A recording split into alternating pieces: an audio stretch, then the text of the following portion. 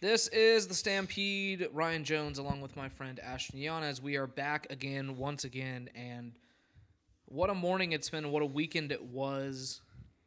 We have so much to talk about on this episode. I don't know how we're going to cover it all.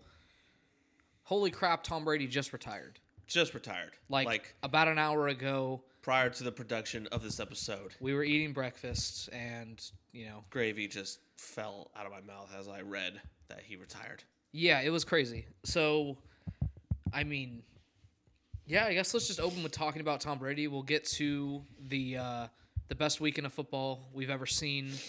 We'll get to some of the head coaching hirings, and we're going to make our predictions for the conference championship. But we just wanted to kind of acknowledge Tom Brady, what he means to sports.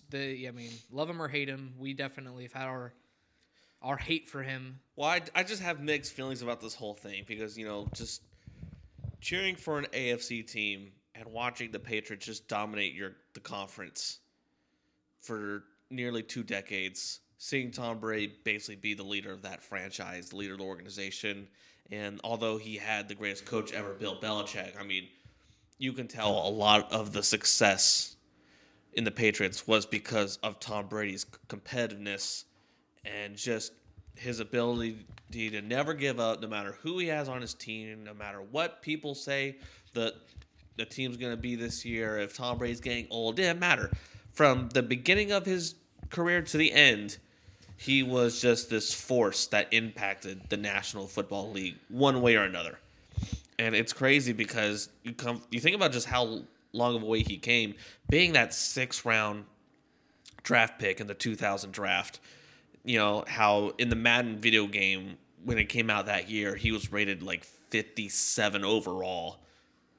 And then all of a sudden, since then, he was like no lower than like 84 overall. Like he was always just playing at a high level. And there were many years where he was 90-plus overall. But just all the accolades, too. Just the passing yard records, the touchdowns, Super Bowl wins. Obviously, he's got 7, 6 with the Patriots, 1 with the Bucks. There's no argument that can be used that proves that he's not the greatest of all time. There's no evidence that would somehow steer him from the fact that he is the greatest to ever play quarterback in the National Football League and definitely one of the greatest football players ever in any position. The way I look at it is that I think Tom Brady is the best athlete ever in any sport ever, because he sustained 20 years of excellence. That's simple as that. You love him or hate him. I think he's above Michael Jordan, above Serena Williams, above LeBron, above, whoever you want to throw into that mix. I think he is the best athlete in the history of sports, and it is going to take a lot for someone to overcome him. I know Mahomes has had a great start to his career, and he could do it, I think, because, your first 3 years starting in the league, you basically made 3 straight Super Bowls, right? Potentially. We'll give our predictions for the conference championship. But yeah, it's going to take a lot for someone to pass this dude. Straight up. He's the best that's ever done it. And I was kind of thinking about this from the Buccaneers' perspective. Are the Bucs like a total rebuild now? Like, the roster's good, right? Roster's very solid. I think it depends on how they feel with Kyle Trask is. I think that's what's going to come down to. The other thing is, does Bruce Arians just retire too? Because he retired once already, and he came out of coaching to coach the Buccaneers. Then he lucked into Tom Brady, right? We'll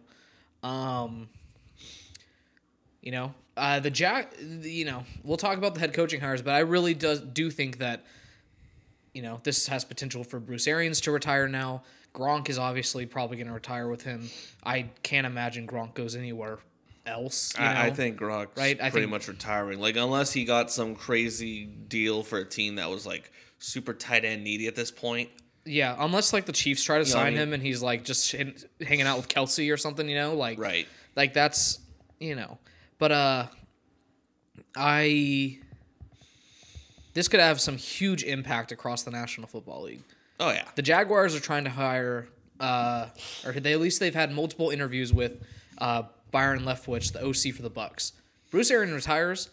either him or Todd Bowles is going to be the head coach of the Buccaneers. Both deserve a head coaching job. So this might cause the Jaguars to kind of we don't know how the Buccaneers are reacting to the retirement altogether. I know. That's true. That's true. That's the thing too. We also have to wait on that. I mean, yes, granted, basically this entire team was assembled via Tom Brady choosing to go there. But, like Bruce Arians, he was still coaching there, for a couple years or 3 years prior to Tom Brady being there. No, it was only 1 year. He had 1 year with Jameis. 1 year with Jameson? 1 year with Jameis, and then Brady came. So, and we know that Arians is a great coach, but he might just retire, I mean, if Sean Payton can retire with Jameis Winston. Yeah, we're going to talk about Sean Payton as well. But I wanted to talk about what potentially the Hall of Fame class could be for that class. Big Ben, Tom Brady, Gronk, potentially probably Adrian Peterson retires as well. Yeah, like he didn't play in football this season, right? I think he played like 2 or 3 games for like 2 different teams with Seattle. He was with Seattle. He was with Seattle and Tennessee. Yeah. So my whole thing was that's a really good Hall of Fame class. And maybe Larry Fitzgerald. I mean, Larry Fitz retired last season, so he probably gets in before them. But yeah, he's a first ballot Hall of Famer as well. So in one class, you're gonna have Brady, Big Ben, AP, Gronk, and then I don't know what the rules are on coaching, but if Sean Payton stays retired, he'd probably be in that class too, right? I don't know how many years you have to be. We always gotta see what he's planning, because he said on live television that he might consider going back to coach later on. He just said for sure that he's not coaching this upcoming season. And he's still under contract with the Saints for 3 more years. I think that if he wanted to go coach somewhere else, the Saints would figure it out. Because of all he's done for them. It would essentially work like a trade if he were to end up coaching anywhere else soon, at least in the NFL perspective. Yeah, he'd go for like a draft pick probably. And something. The Saints would let him go. Yeah, so let's talk about Sean Payton now. He retired. The Saints are a complete mess, $70 million under the cap. They were pretty much a bad franchise before him and Drew Brees, and I think that that's what's going to happen. I think they're going to stay a bad franchise because I do not see any way to kind of navigate their cap situation. I mean, I'm sure they'll figure it out because they always do. They somehow always bring in more players, but I think Michael Thomas is gone. I think Kamara is gone. Like, I think that you're going to see a lot of players want out of New Orleans because Sean Payton isn't there.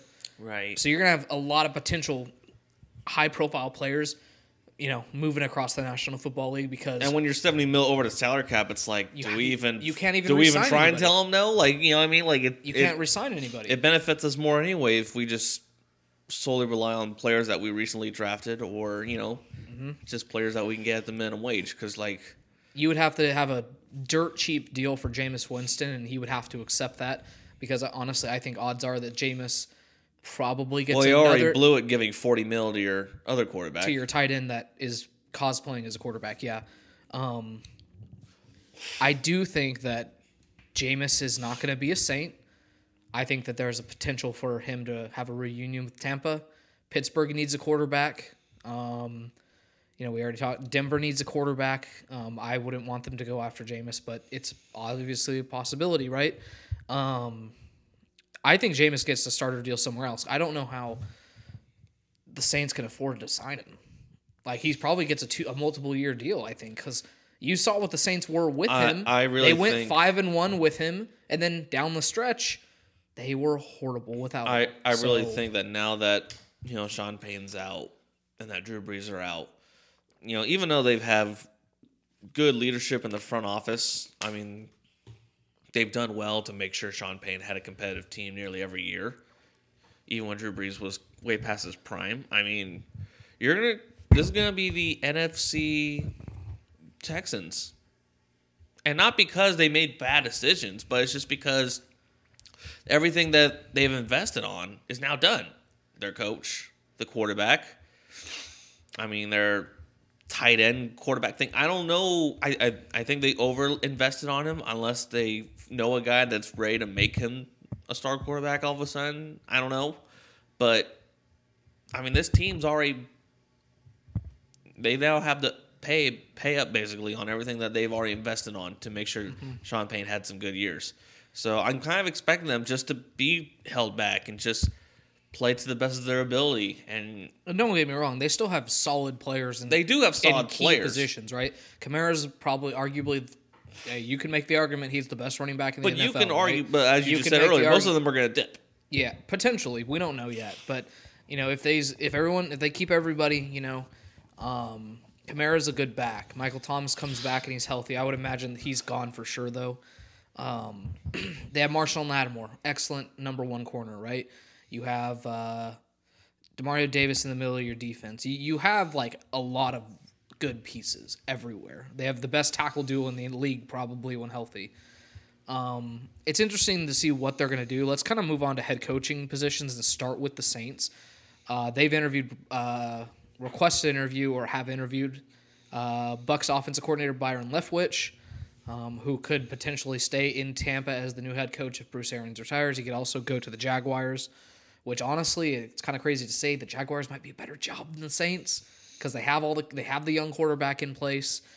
They're not going to give up on Trevor Lawrence even after 2 seasons if he sucks next season, right? No, it was definitely an Urban Meyer fiasco that crushed the entire organization, the locker room, the team. I mean, if they can just get a solid NFL coach, I mean, this is a program that's able to flip the script. I mean, this is this is an organization that had at least one championship caliber team. Blake Bortles went to the AFC Championship game. We're going to actually mention Blake Bortles a little bit later in this, not for reasons you think. Trust me. Surprise me, please. I will. But, the Saints have also interviewed Lions defensive coordinator Aaron Glenn, who's gotten a lot of looks around the league. So I can tell he's a respected dude. It surprises me because the Lions defense wasn't good this year, I would imagine that Saints defensive coordinator Dennis Allen's probably going to get the job. They want to keep him in the building. He's one of the best defensive coordinators in the league, and they have interviewed him, obviously. And then Brian Flores as well. They've reached out to Brian Flores. I would imagine they've already got an interview with him. So, gut reaction, who coaches the Saints next season, Ashton? If I had a gut reaction, I'd say Dennis Allen, the Saints D coordinator. I think they keep him in-house because if not, he is going to be the hottest name out there for teams. I think if you're the Saints, it's just safer to go in-house, let the team play on with what you got left because you're going to be making some cuts, just to get your salary cap in order.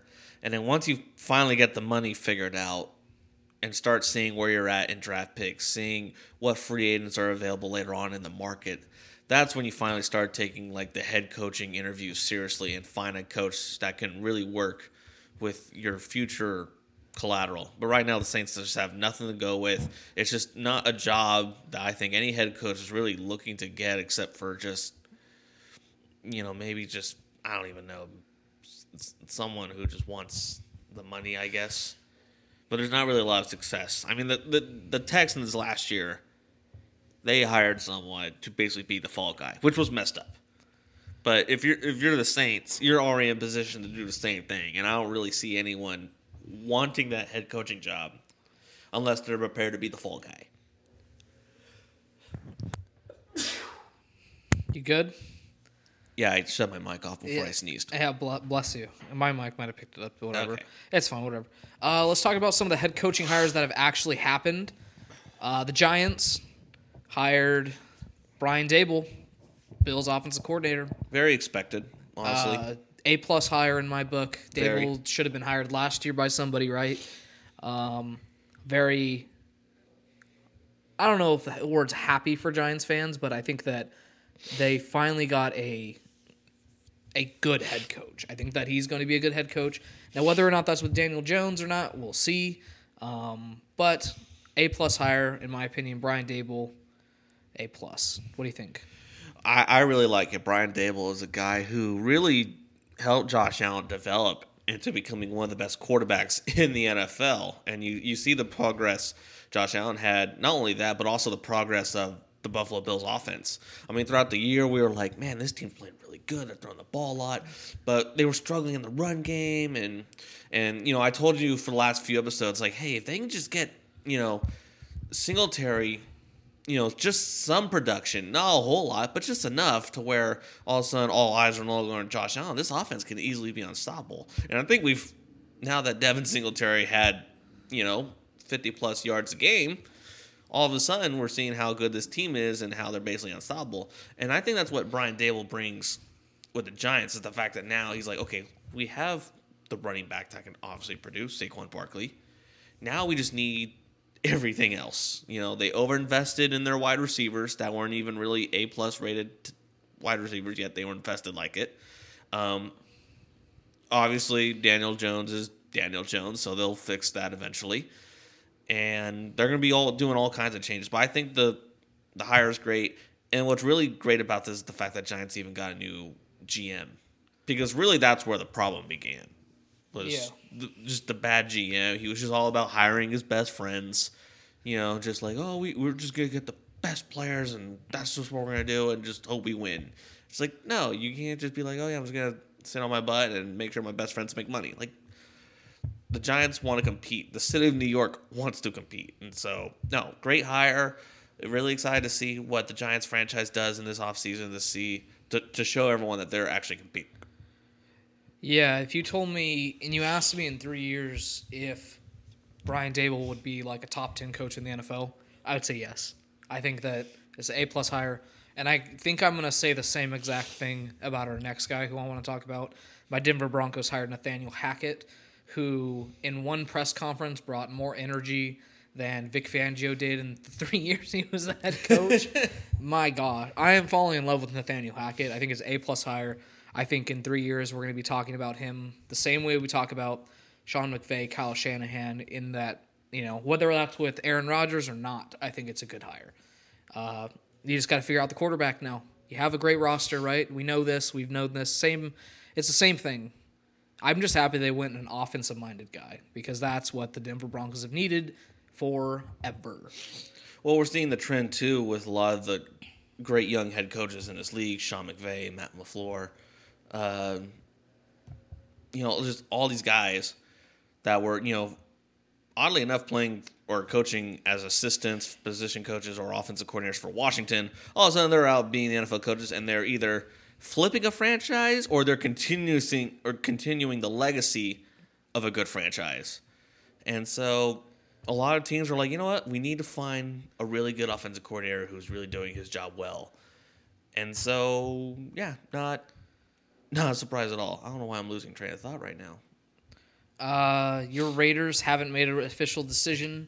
They've interviewed Josh McDaniels, the OC of the Patriots. Yes, as well as Todd Bowles, who I think Todd Bowles deserves another head coaching job. I mean, he got hired by the Jets. You're going to be bad with the Jets no matter what, right? Also, Gerard Mayo, who's the linebacker coach for the Patriots. And we'll see what they do there with Rich Bisaccia. Going to be interesting to see that. The Bears actually made a hire, and I think it's a good one. Colts defensive coordinator Matt Eberflus, very well respected in the league. It's going to be interesting to see what they do with the offensive coordinator spot there. Who do you bring in for Justin Fields is my big question, right? And, you went offensive guy last time. It didn't work out with Matt Nagy, so, the Bears are going to stick to what they do best, defense, right? And, Colts defense, one of the best in the league year in and year out because of this dude, and I think it's a good hire. I think it's a really good hire. And really, Chicago's just a good offensive coordinator away from all of a sudden being a pretty good football team. Because they were always a team that was around the 500 mark anyway, similar to the Raiders. Do you want to hear a hot take? They're an offensive coordinator away from winning that division next year. Because I think depending on what happens with Green Bay? I think Aaron Rodgers is gone. There's no shot. I think there's no shot he comes back to Green Bay. And I'm not just saying that because I'm a Broncos fan. I think that he can go to Pittsburgh. It's already a weird year as it is. You know what I mean? Like, no Sean Payton, no Ben Roethlisberger, no Tom Brady. Mm-hmm. You know what I mean? Aaron Rodgers can now finally just make things interesting. Be like, all right, where do I really want to play? Rodgers can go to Tampa. Would he can play in Tampa Bay? Oh, if Aaron Rodgers goes to Tampa Bay. He can go to the Saints, too. If he goes to Tampa Bay, oh, man, we're going to see a Tampa Bay dynasty for, at least 5 years. I don't know. I'm just saying I think that the Bears are an offensive coordinator away from being the best team in the division. Vikings, probably going to rebuild. Trying to find a new head coach, right? They just hired a GM that I guess is supposedly well respected. I didn't really know who the guy was, but a lot of people are very happy about the hire. Lions are the Lions, right? They're Pretty much. They're capped out at an 8-9 season at best, right? We know that. Packers, Jordan Love, in the limited time that he's been on the field, he's almost thrown as many interceptions as Aaron Rodgers did over the course of the entire season, right? The time he played. Well, that's not fair, though. I mean, Aaron Rodgers is... I'm just saying. I think that the Bears could legitimately compete for that division next year. They can. Yeah. They can. And I think the NFC is... New GM, new head coach. I think it might be wide open. So, I don't know. We'll see. I think that's kind of it as far as coaching is concerned, right? I think that's everything. Until our phones ring. Any given second. That's true, right? Any given second. All right, let's talk about the greatest weekend of football ever. Wow. I want to go in order of the games in which they happened. Let's start with Bengals at Titans. I think Joe Burrow has established himself as a top 5 quarterback in the NFL. And I don't think that's a crazy hot take. We know Mahomes and Allen are 1 and 2. We know that. Tom Brady's now out, so that kind of helps. It goes to me. Mahomes, Josh, Rodgers, Herbert, Burrow. Okay. I'd go Burrow, Herbert, but yes, Burrow, Herbert. I would take Burrow. Honestly, Herbert. to me, they're like super similar, except Herbert's got a slightly better arm. Yeah, he has a stronger arm. Slightly better arm, but like, damn, like that's. Burrow's freaking amazing. Isn't it crazy now that, like, aside from Rodgers, the top 5 quarterbacks in this league are barely 25? And they're all in the AFC. And they're in the AFC. The NFC had a long run of dominance. Yeah. I think that the AFC is going to take over here now. We didn't even mention Lamar. It's true. So, I don't know, man. I think he's a top 5 quarterback. Trevor Lawrence of Jacksonville can figure it out. Yeah, exactly. We'll see what Zach Wilson becomes, right? You know who we're not mentioning? Who we're not mentioning? AFC side, at least. Mac Jones. You know why? Because he's not good at football. He's good at football. Anyways, Joe Burrow's a top 5 quarterback. He got sacked 9 times. No other quarterback in the NFL, and I will say this. Mac Jones had a good year for his style of play. I think you gotta understand that. Like, yes, I don't think Mac Jones is like one of the great quarterbacks, but I think he's a good quarterback in this league. I think that Mac Jones, what we saw this year, is the cap of what he can do. No, I believe that too. I don't think he's gonna get real better. No, I think skills wise we've seen everything. It's just now I believe in the last 2-3 seasons our expectations for a really good quarterback in this league are much higher. It is no longer pro-style pocket quarterbacks sit there in progressions and just make the right decisions. Right now it's read options. Now it's throw the ball 80 yards downfield. Now it's running someone over if you have to. Now it's outrunning opponents. It's all these things. Like, we basically want an athlete with a cannon. We want what everyone hoped Cam Newton would be for a longer period of time. Cam Newton was kind of that guy for like a season, and that's it. You know what I mean? But that's now the standard amongst all the quarterbacks. And unfortunately, Mac Jones doesn't meet that standard. He's a pocket passing, good decision making. He's not even a good decision maker, really. He is. He's really not. Like, Davis Mills played better than him this season. Sorry. And Dave Mills is also a pocket passer out of Stanford. He's better, though.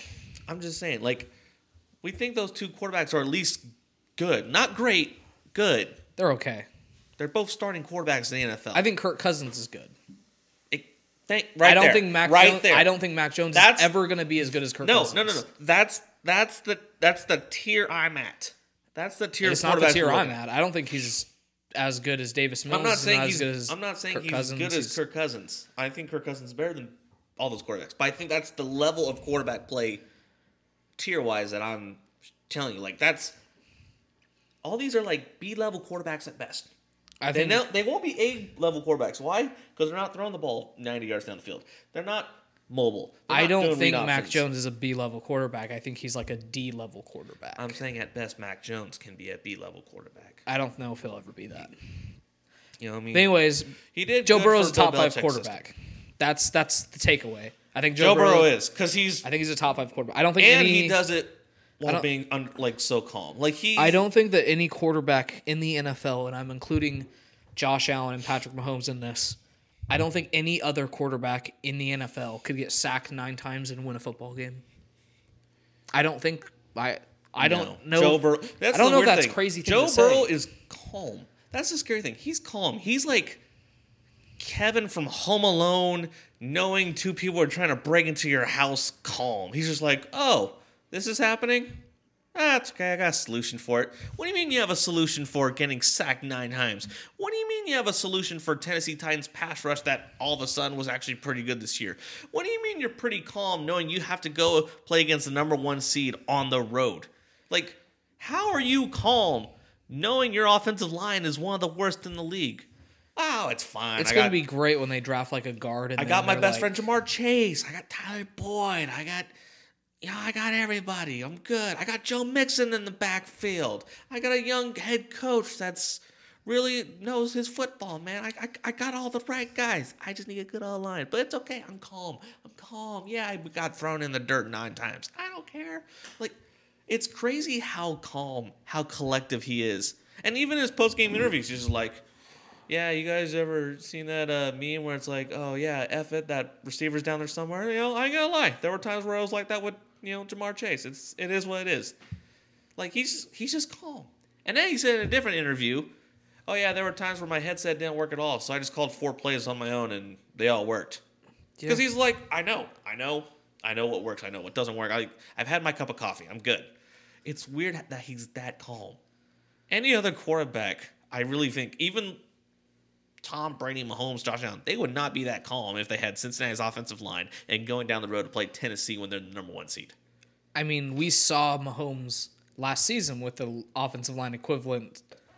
Right? Mahomes was panicking. He was running for his We life. saw him in the Super Bowl. What happened when he didn't have an offensive line? He played like crap, and he, lost the game. Burrow ain't doing that, man. No. That's the scary thing.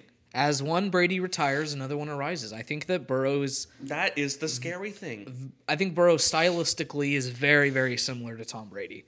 And I think that he has a certain quality to him to, no matter what the circumstance is, you feel like you always have a chance because you got him. And I'm not saying he's going to win 7 rings, but can he win a couple Super Bowls for a poverty franchise like Cincinnati? Yeah, you bet your ass he can. Well, after watching Cincinnati now make it to the AFC Championship game in just their 2nd year with him, yeah, because 2 years ago this team was the laughingstock. This team was for sure going to be 4th place in the AFC North. They were 1-15 2 years ago. They're like, oh man, Joe Burrow is great, but they got to play against a newly revolutionized Cleveland Browns led by Heisman Trophy winner Baker Mayfield. Oh, and they got to play the Steelers, who's got Mike Tomlin, who never has a bad year. Oh, and then they got to play Baltimore Ravens, who always have a good defense. And by the way, have Harbaugh coaching and Lamar Jackson, who's just doing his thing and dominating. They're like, there's no way Cincinnati's even going to be top 3 in the AFC North. They win their division. They win 2 playoff games. They're playing in the AFC Championship game. And don't get me wrong, they had a lot of help to get there. The Ravens were injured this year. Steelers didn't have an actual quarterback playing. They had my little brother Blake playing quarterback for them. And then we know Baker got hurt and was just never the same quarterback that he was before. But right? Cincinnati was never that organization or never had the team that could weren't. capitalize on those mistakes or capitalize on those setbacks that other teams were facing. They never capitalized. Never. Like, the greatest achievement they had before they had Joe Burrow was that they sent the Bills to the playoffs because Andy Dalton played good like one of the 5 times ever in his career against the Ravens in the playoffs. Yeah. That was their greatest moment. And it was more celebrated by the Bills fans, obviously. They had like a couple good years under Andy Dalton where they went to the playoffs. And, outside of that, it hasn't been great, right? Like, not only did they make the playoffs, but they hosted a playoff game because they won their division. It's not like they were the 7th seed.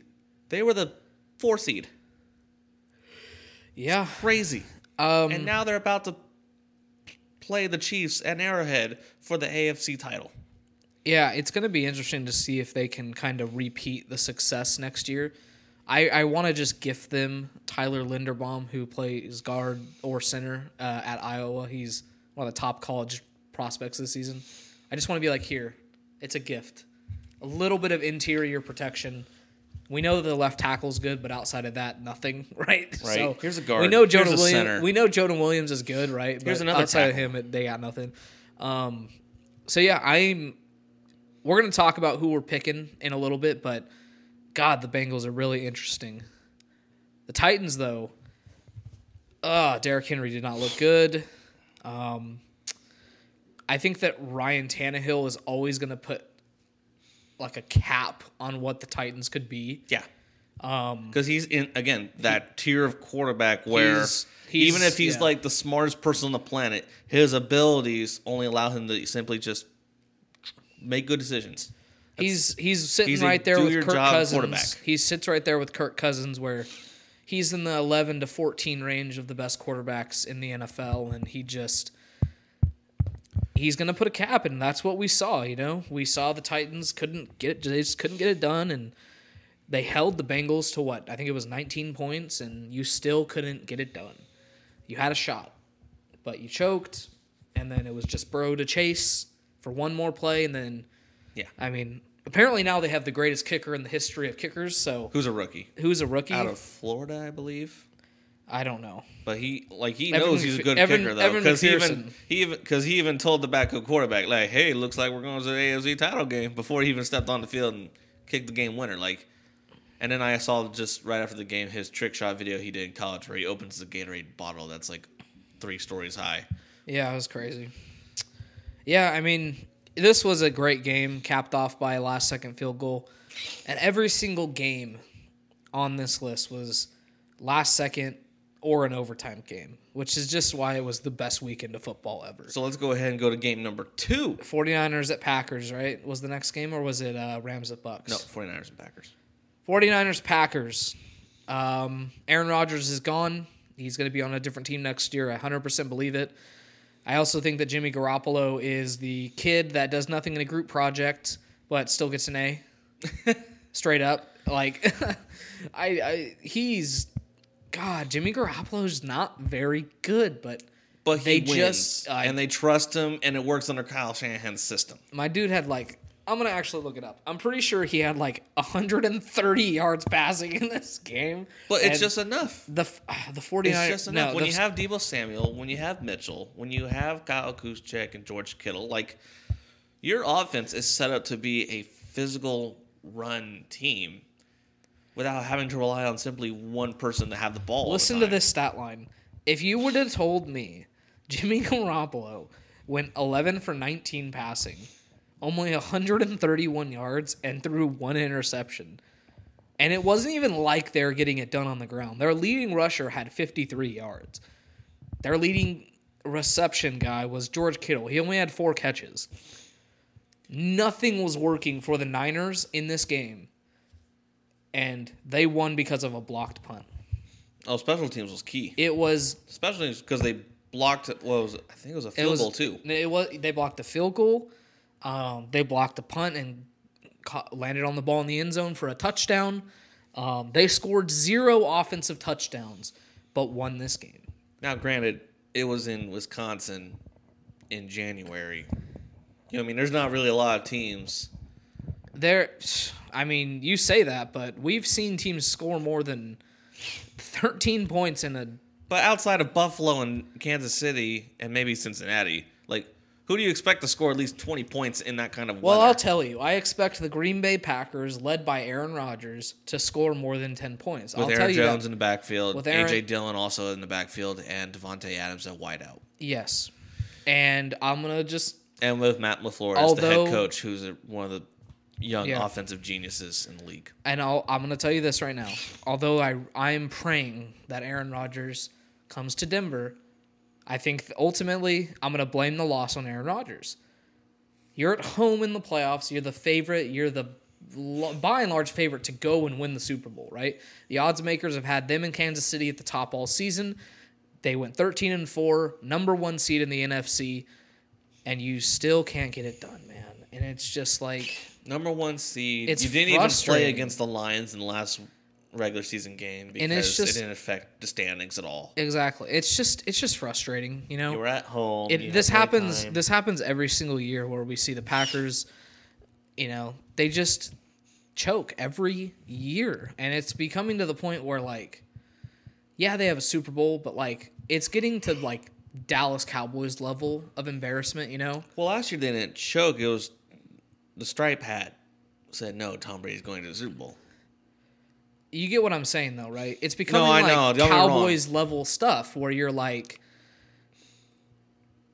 what the heck, guys? You're supposed to be this great team.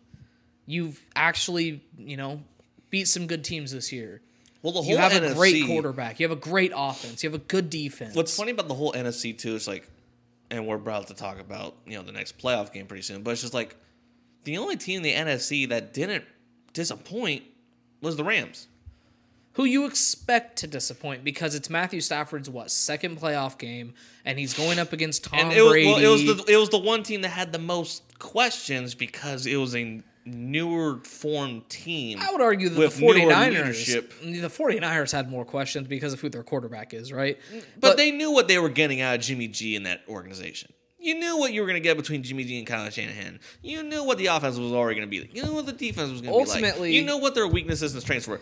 The Rams were a different team because all of a sudden, this good team finally had a good quarterback. And you're like, well, yeah, he's a good quarterback. We know Matthew Stafford's one of the best in the NFL, but he spent 12 years never winning a playoff game. And you're like, is it because Matthew Stafford's really not that great, or is it because the Detroit Lions were that bad? Well, we found out. It was because the Detroit Lions. because the Detroit Lions are that bad. Matthew Stafford is good. And when you finally put a good quarterback on a good team, like I assumed would happen, but I also had some questions. I'm not going to lie. Wow. This is all of a sudden you have the one team that met all their expectations and more. You know, I have my notes open, and I wrote them way earlier in the week. And the first line under my Rams Buccaneers notes is that I don't think Brady is retiring. Wow. So, cold takes exposed, right? Cold hard takes. Yeah. You should post that picture on Twitter so that the account can post it. Yeah. And then I have under that, I wanted to talk about how good Von Miller has been for this team because he wrecked shop.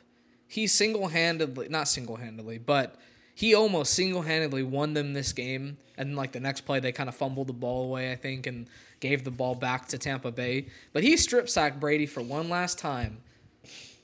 And I'm proud to say as a Broncos fan that Von Miller is one of the main reasons Brady walked away from football. It's just so poetic. So poetic. Well, it's a great job by the Rams to acquire him because, they already had Aaron Donald and they already had Floyd, but they're like, we can just easily just double team those two guys, keep our running back to block, and then we're fine.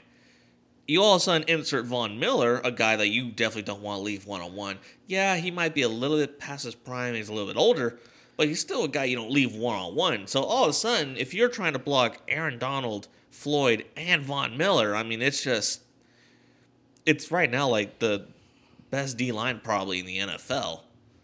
Like, out of you're screwed. I think out of the four remaining teams, I think they would have the best defensive line, right? Definitely better than the Bengals. You know, the Chiefs have Melvin Ingram and then Chris Jones, so they in contention, obviously.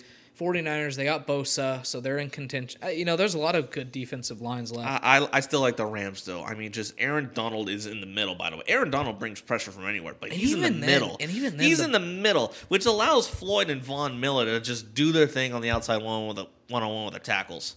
They have the easiest route to the quarterback because they have to make sure Aaron Donald is blocked. Yeah. Even then, I think the Bengals have a good defensive line. Trey Hendrickson's on that team. No, we're down to the conference championship game. There's obviously good offensive and good defensive There's no lines. bad football teams left playing in the NFL season. But just look at defensive line units alone, the Rams got the best one. Yeah.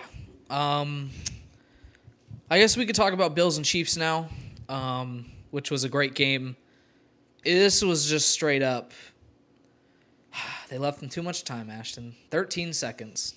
They left Mahomes too much time, man. Too much time. I hate that 13 seconds is. Well, the scary too thing much was time. there was back game-winning drives. Yeah. Like, Josh put it in, you're like, oh, there's only a minute and I don't even know what it was, like 16 or 17 left. You're like, oh, yeah, well, it's too much time. Yeah, it's Patrick Mahomes. Oh, Kansas City scored. Oh, it's over now. It's less than a minute. They left Josh with, what, 52 seconds or something 50-something like that? seconds. You're like, oh, it's over. Oh, no, Josh Allen throws another touchdown to Gabriel Davis. Who had 4 touchdowns, by the way. 4 touchdown passes. Do you remember, I don't know if we talked about this on the podcast, but me and you were talking either during the game or on the podcast, and we kind of mentioned, like, how much Emmanuel Sanders has kind of faded into the back, and he's like wide receiver 4 or 5 on this team because Isaiah McKenzie and Gabriel Davis has kind of stepped up and came out of nowhere.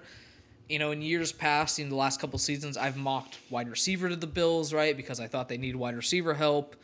I think they're good at receiver. They're fine. What's weird is like good. And like on paper, the upgrade they made at receiver, you know, aside from acquiring Emmanuel Sanders, it didn't seem like that big of a jump because they let go of John Brown. You're like, oh, but John Brown was actually a pretty good. He's a good Z. deep threat. He was actually a good deep threat receiver. He's Josh did fast just as fine hell, with him. yeah. And you're like, yeah, but now we have Isaiah McKenzie and Gabriel Davis already. We just acquired Emmanuel Sanders. We're like, okay, well, now that you brought in Emmanuel Sanders, kind of makes sense. And then you're like, well, Emmanuel Sanders ain't really doing much. I wonder why. Oh, it's because Isaiah McKenzie's is like motioning all over the place, playing the speed running back, being that slot receiver on the screen. And then you also have Gabriel Davis, who's now being that deep threat all of a sudden out of nowhere. Oh, and by the way, he's misplacing defenders' ankles like his last touchdown. That last route was nasty. Sir, your ankles. You left them over here on the hash, sir. I saw a tweet that said, "What do you call this route by Gabe Davis?" And they're like, assault. Straight up, just assault. It was the nastiest route run I think I've ever seen. But the game in my entirely life. was ridiculous. And then you're like, oh, with 13 seconds left, Josh Allen just had 2 game-winning drives. The Bills are finally overcoming the AFC Kings of Kansas City. Oh, Travis Kelce just attacked the seam, even though he was the only receiver to that side of the field against cover 3 and gained 40 yards, which was enough to get a game-tying field goal to take it into overtime. Oh, and then Travis Kelce on a fade into the end zone catches it because Josh Allen called tails and the coin was heads. Yeah, I think that overtime rules in the NFL. I don't know what it was. Such a great game still. However, like many people in this country, I want to know. I want the overtime rules at least during the postseason. I don't really care about regular season playoffs. I think the coin toss. At that point, yeah, you deserve to win or lose by the coin toss. But when it's postseason, when you have teams like Kansas City and Buffalo with their nuclear arms race that's been going on the last 2-3 off seasons, and you see them just duking it out, and then not only do they meet, but they exceed the expectations of how good the game was going to be, and you just see this onslaught of a shootout. That's the kind of game that deserves to have the college rules, or at least an extended quarter to an overtime, because, I mean, it should not end with a coin. The 2 best quarterbacks in the league shooting it out like that. I mean, that's a game that deserves to be final score 84-77. I don't care what the score is. People don't care what the score is. That was an amazing game, and it ended too weirdly, too shortly. I've been meaning to ask you because we didn't really talk about. I honestly had no clue what your opinion on the overtime rules was. I didn't know if you were going to make the argument you just did, which is the argument I do agree with. Or if you were going to be like, which I kind of agree with this to a certain extent as well. Like, my coaching brain is like, you know, we should have made a stop earlier in the game, you know, et cetera, on defense. But then my fan hat comes on and I'm like, man, screw that. Let the quarterbacks duke it out, man. Like, you know, like, well, I understand. I understand. Yeah, the Bills defense should have made a stop, or, you know, I guess, like, they're competing too. But then that means Kansas City's defense just gets like, hey, we won. We ain't got to do this. Like, oh, we're done. Because we have Mahomes and he's going to have the ball. Like, you know what I mean? Like, at that point, both offenses and both defenses need to be out on the field to see which team really wants it more. I understand the argument for both sides. Do I think a change is going to happen? No, I don't think it is, because 3 seasons ago. I think it was 2018 when the Patriots. Mahomes complained. Tom Brady had the ball. Yes, the Chiefs tried to change the rule, didn't happen, and now people want the rule changed because And props to Josh post interview saying, you know what? It is what it is. Honestly, if I called heads, there's a good chance it went the other way, and we've been hosting AFC. Yep. So he did a great job posting. Like, I personally believe playoff time, you gotta have different rules. I get it. During the regular season, you kind of want the overtime not last too long. You don't want to risk. These players don't want to risk injury. I get that. The longer they play, the more likely they are to get hurt. But this is championship caliber football, and these were definitely the best 2 teams in the AFC, duking it out. Like, when there's a championship on the line, all bets are off. Yeah. They know it. We know it. The fans know it. All bets are off. So we want good football until one team completely beats the other. Mm-hmm. Rather than just by 3 points, 7 points, we don't care. Yeah, I agree with a lot of what you're saying. I don't know what that system is because I'm not even a big fan of the college rules. I don't want to put start from like the 50. I would say extra quarter, and then the kickoff coin would determine who gets the ball first in the beginning of the overtime period. Because then that would at least affect how the coach wants to, plan the last 2 minutes of the regular time. Because then you're like, okay, well, if we don't score now, they already won the coin toss. Did you see what Nick Wright's solution was? So Nick Wright of First Things First, one of the Fox morning shows, suggested this. He's a big Chiefs fan, but he even thinks the rules should be changed, right? He suggested one team, the home team gets to decide where the ball is placed, or the away team one team gets to decide where the ball is placed on the field. The other team decides if you want to be on offense or defense first.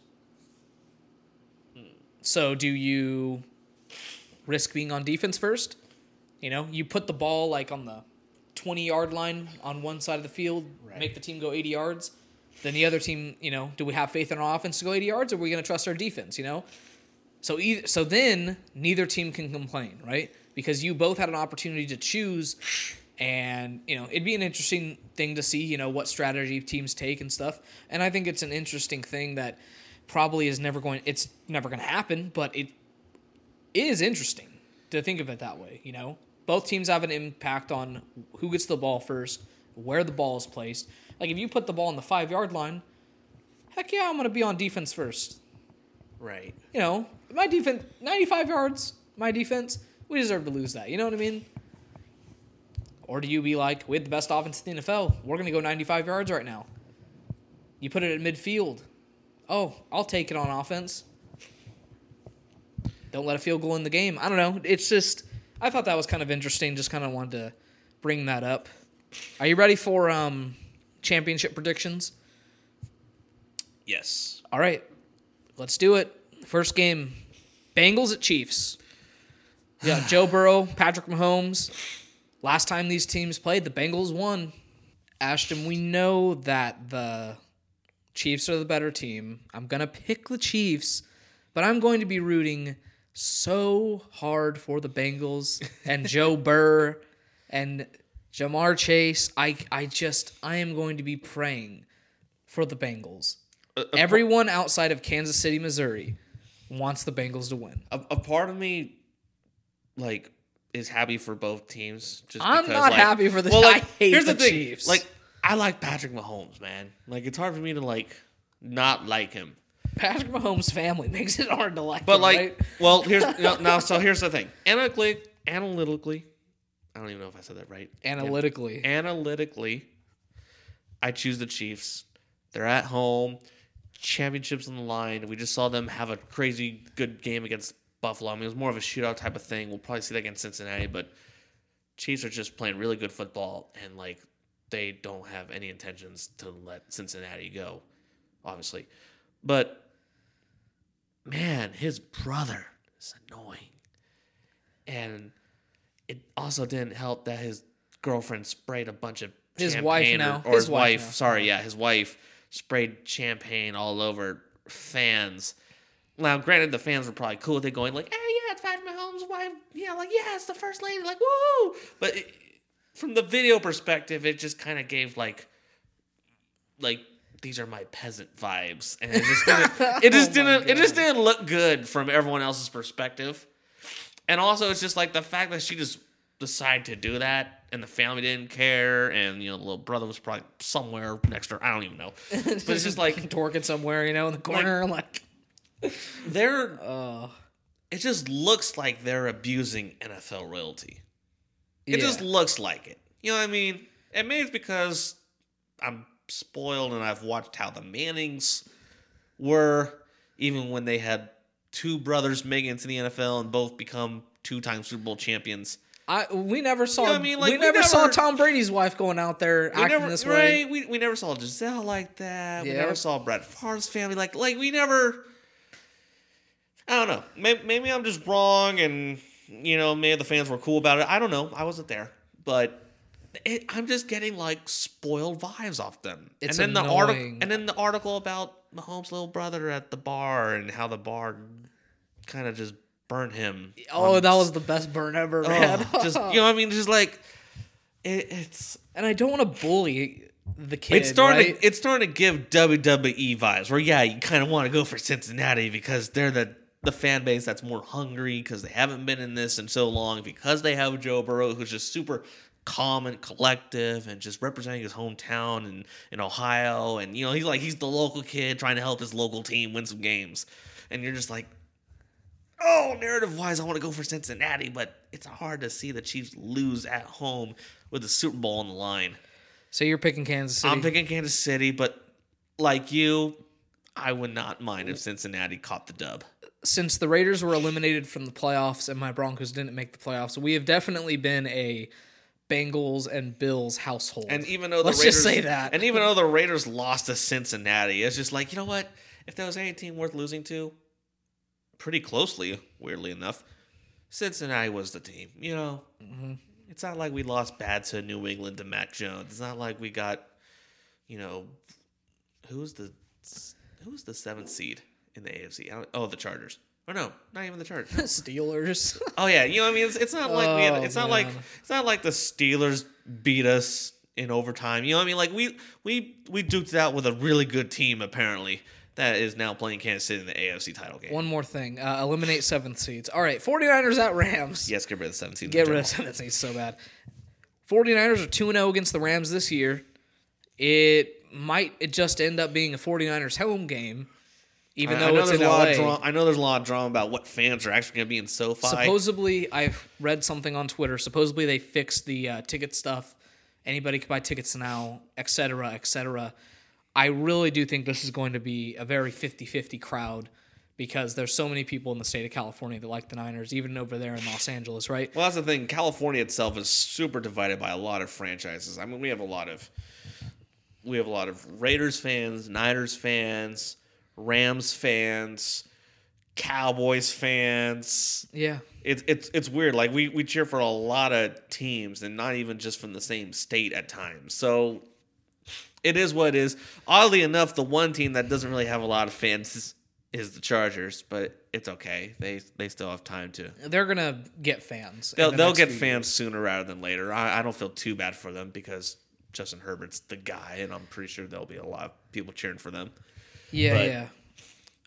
This is going to be a good game. But it'll be a good game. And I really like it when there is a lot of fans from both sides. I mean, home team advantage should matter to some impact. But when you got the Niners and the Rams, I mean, they're NFC West rivals, state rivals. What is it about the 49ers that the San Francisco versus LA, rival cities for crying out loud? You know what I mean? Yeah. Giants fans and Dodgers fans are really going to watch this game too. What is it about the 49ers that the Rams just can't figure out? They 6-0 in the last 3 seasons against the Rams. Obviously, that's with Jared Goff a little bit, right? But, man, I don't know what it is. It is going to be so hard for the Niners to beat this team 3 times. I'm going to take the Rams at home. I might regret that because I picked against the Niners in every single game they've played in the postseason. I picked Dallas over them. I picked Green Bay over them. Well, then here's the thing. And I'm going to pick the Rams over them. You know what I mean? If someone bet on the Niners to make it this far, they won a lot of money. You know what I mean? Someone got paid out good some Niners fans living pretty good right now, or at least now paying their rent in San Francisco. But I think one of the big reasons why the Niners have had good history so far against the Rams this season, why they swept them in the regular season, is because Kyle Shanahan knows Sean McVay. They know each other. They understand what systems are going to do.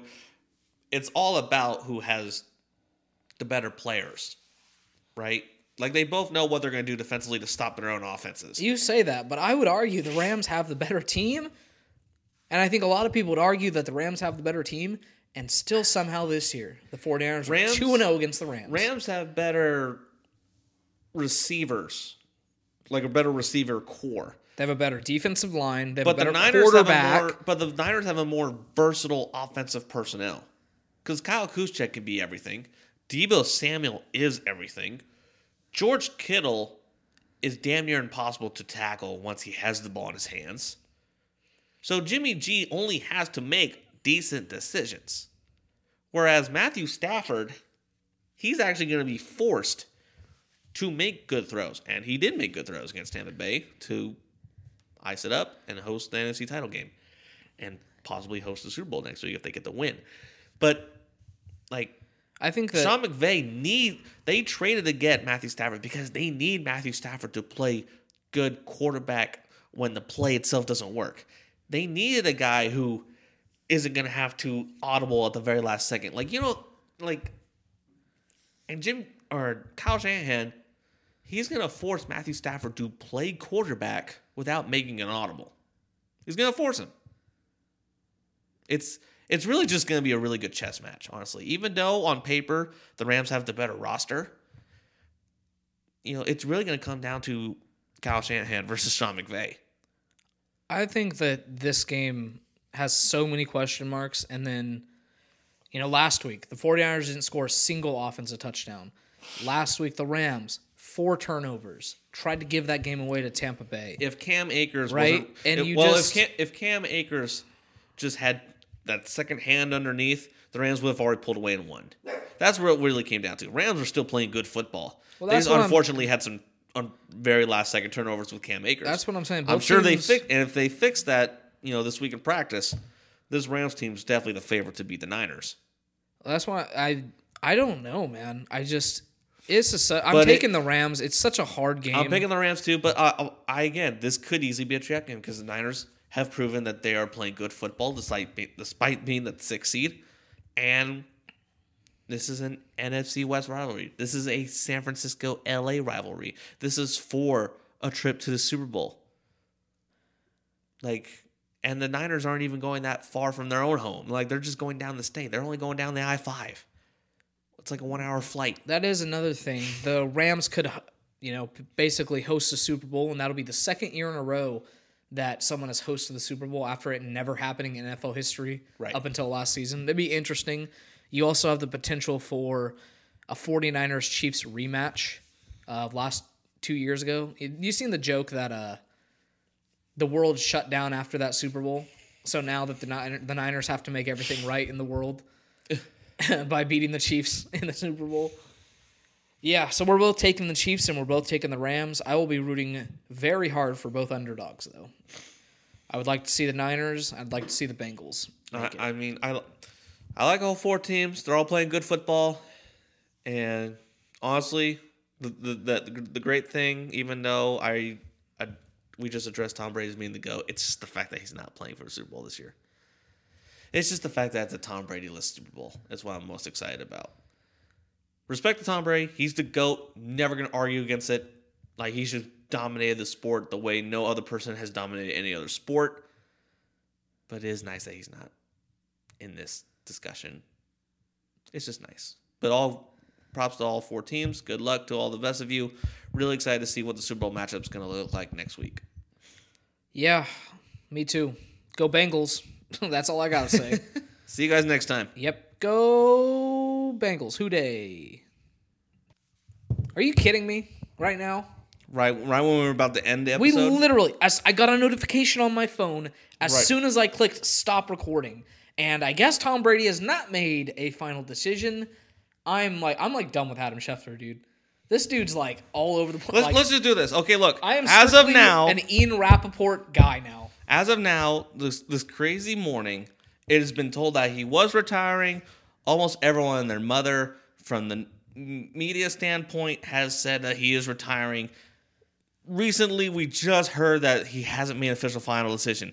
And granted, we didn't see him post himself that he was retiring. So, everyone just hold on to your hats. Yeah, I'll read the report. Brady contacted Bucks GM Jason Light, told him he has not made a final decision on retirement, disputing the ESPN report. So yeah, we're just waiting on Brady to say. Until Brady posts something, I'm not listening to a single another report. And even Scheffner said that it was based off another source he heard. So it was still a secondhand source to begin with. But yes, it was Adam Scheffner that said it. And then everyone bet on it. ESPN, Barstool, Fox Sports. Like, everyone bet in. This is like the biggest L of all time. If this man comes back next year, I'm going to be pissed. Like, I'm so tired. Everyone of Brady, in the world's man. watching. I guess that's, yeah. All right. Well, I guess we're ending the podcast for a second time. We'll find out. Screw everything that we've said. We'll probably have I hope we have an answer by next podcast, whether this dude's retiring or not. Hope it's not by tonight. Yeah. I mean, I'm going to post this right now, so whatever. Anyways, all right. Thank you guys so much for listening to The Stampede. All I have to say is go Bengals.